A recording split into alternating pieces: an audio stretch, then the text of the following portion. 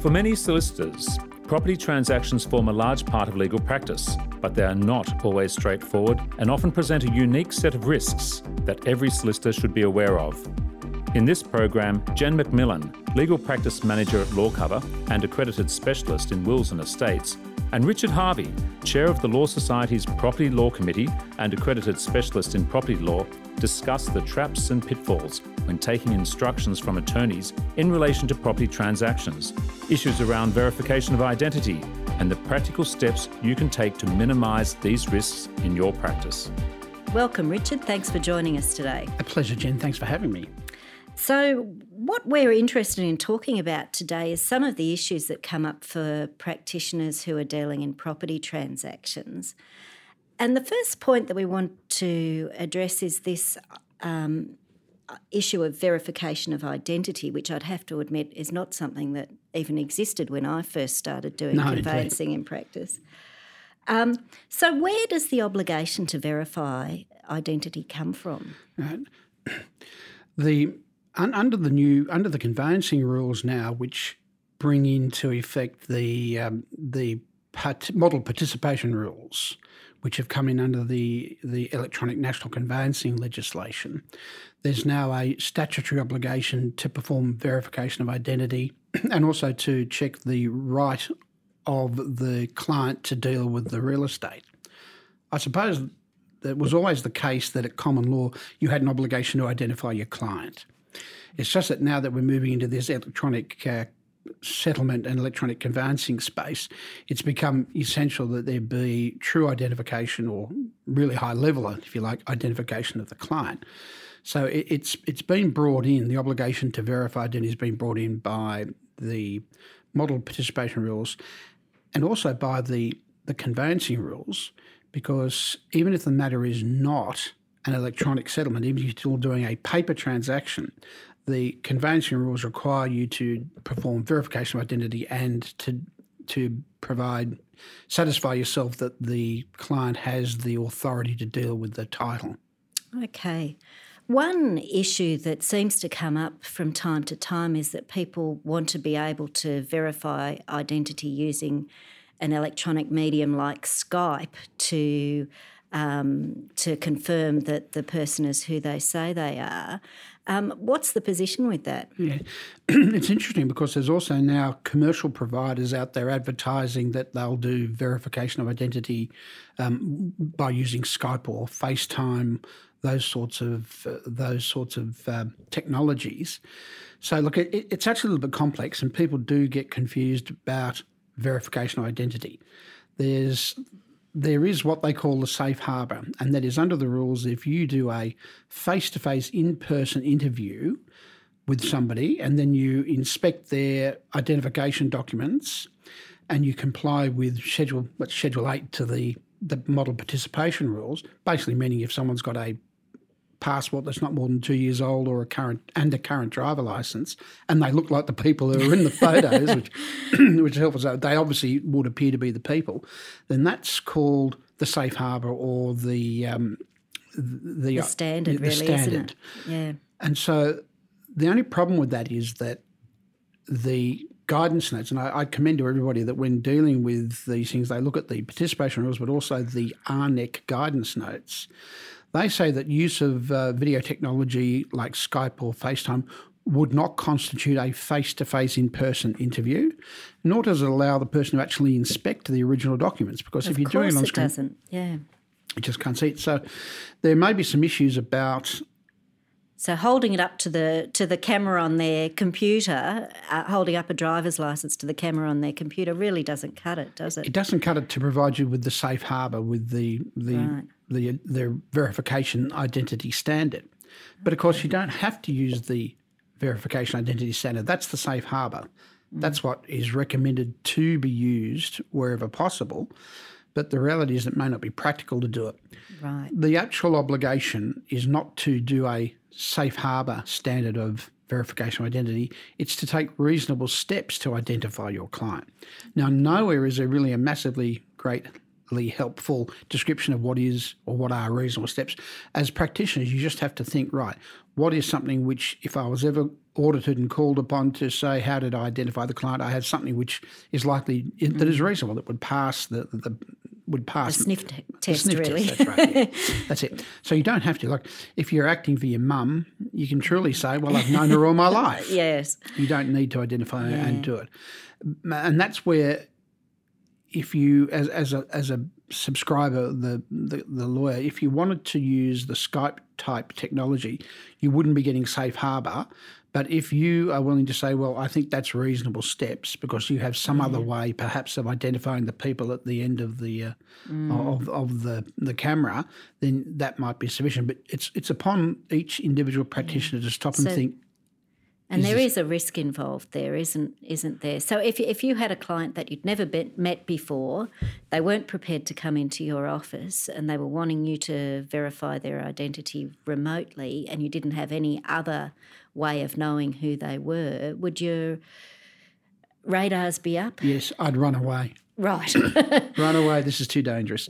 Okay. Because that it can't be reasonable steps where you don't actually have them physically with you and you don't know who they are and there's no other identifying evidence.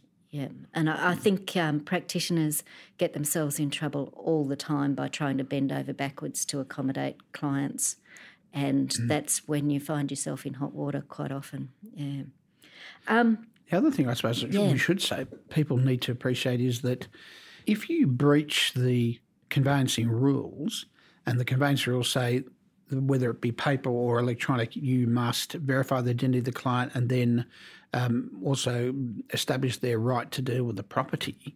If you don't do that and then audits, which everyone will be audited by the Registrar General's office eventually, if you get audited and you can't show that you have complied with the rules, then the Registrar General can eventually cut you off from acting in conveyancing matters. And that could have some really serious consequences for your bottom line, but also for any clients that you've got ongoing at that time. Absolutely. Yeah. And also just ignoring the conveyancing rules because in situ is also arguably professional misconduct. Yeah. Yeah, it doesn't bear thinking about really, does it? Just don't do it. Okay. I want to turn the conversation around to talking about the situation where you might take instructions from an attorney who wants to transfer or sell property that's held by the principal. And if we put ourselves in the chair of a solicitor who's got an attorney walking in the door and saying, look, this property needs to be sold or I intend to transfer this property, what are the things that should be running through your mind? Right, well, I think a lot of things. I suppose the very first question is who is your client? And there's that recent case of McPhee and Riley. Yeah. Actually, I might just describe that case in brief. This was a case where Mr. and Mrs. Riley had a farming partnership together. They had 4 daughters and 1 son. And the farm was operated on 2 properties. One property was owned by Mum and one property was owned by Dad. Mum had transferred the property that was in her name to the son, and then sometime later she goes and sees a solicitor. She holds a power of attorney, one of those old Conveyancing Act powers of attorney, for her husband. He has dementia and has lost capacity to deal with the property personally. And she says to the solicitor,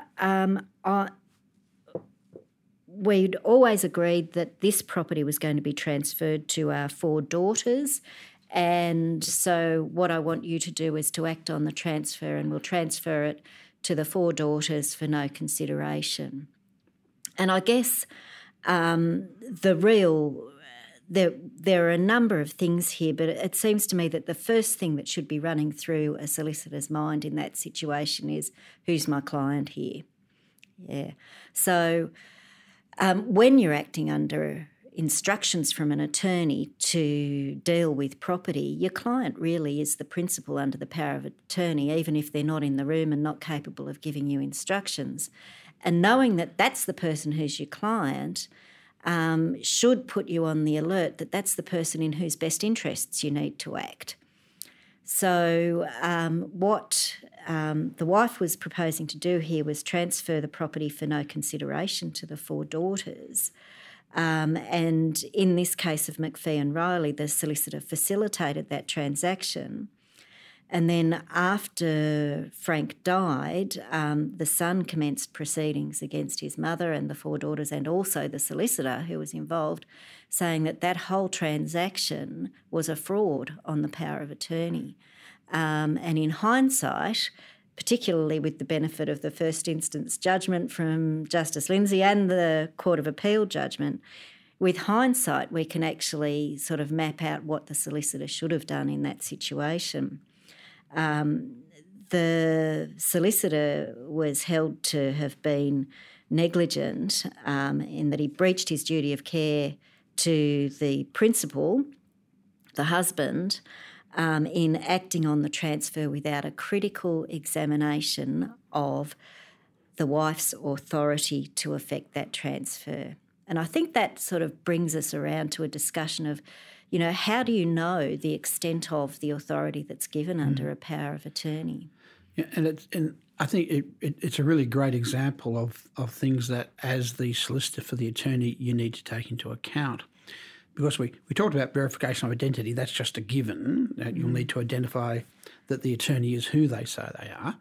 But the other thing with all obligations is not just verifying the identity of your client, it's also determining their right to deal with the property. And this is a classic example of what right did the attorney have to deal with the principal's property in a way which was contrary to the interests of the principal. Yeah, it was fundamentally giving away his biggest asset. Yeah. For nothing. For nothing, yeah. And so that's just a classic example of that. So, yeah.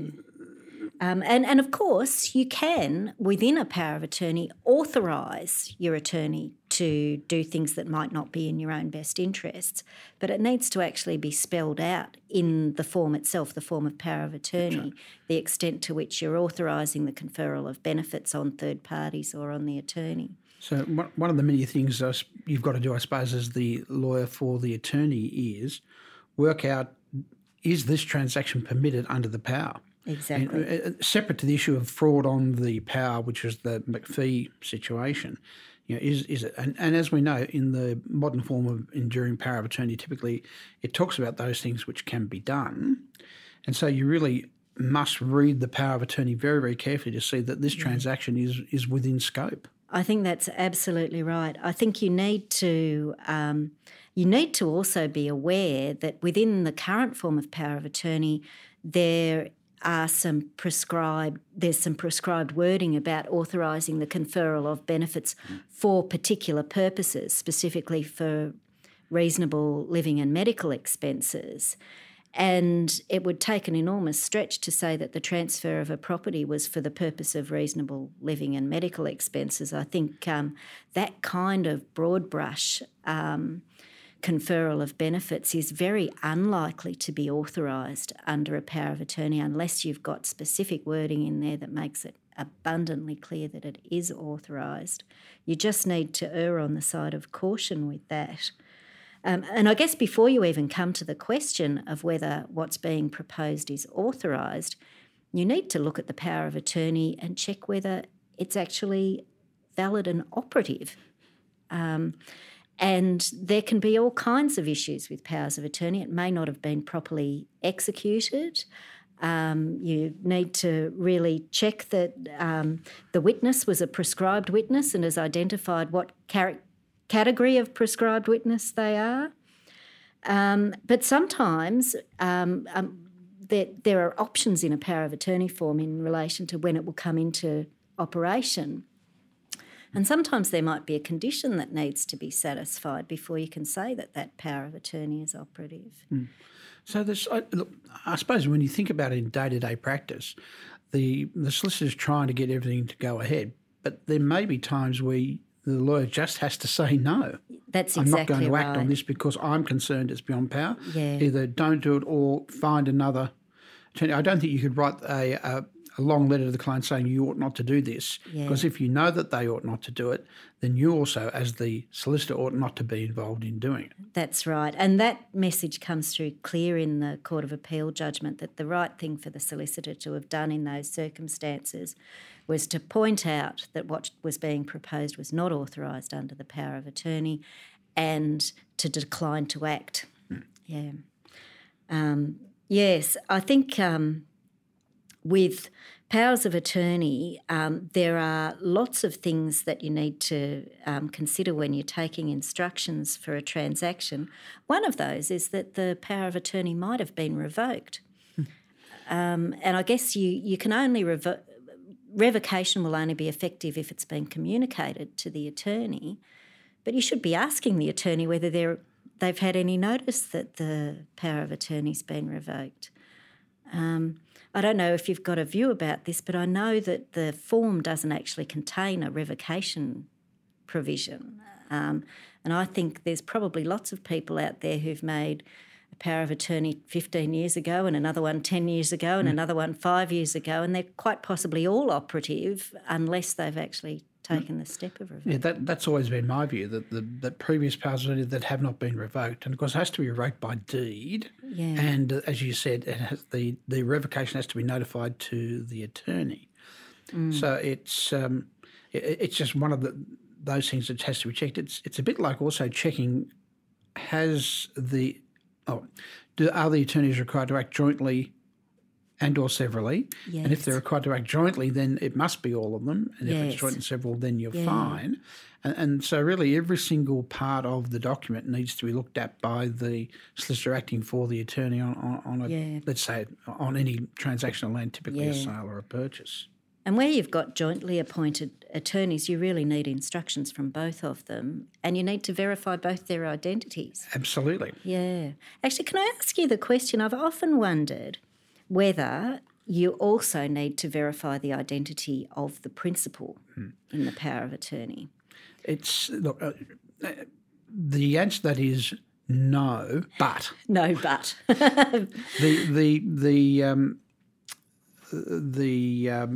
The rules are clear that you have to identify the attorney. And there's a general principle that you don't need to look behind the power of attorney, otherwise it would be all this would be unworkable. The whole system would become unworkable if you always had to be identifying the actual donor and the principal. However, it's the notes, and as I said earlier, everyone should really be looking at the Model Participation Rules guidance notes.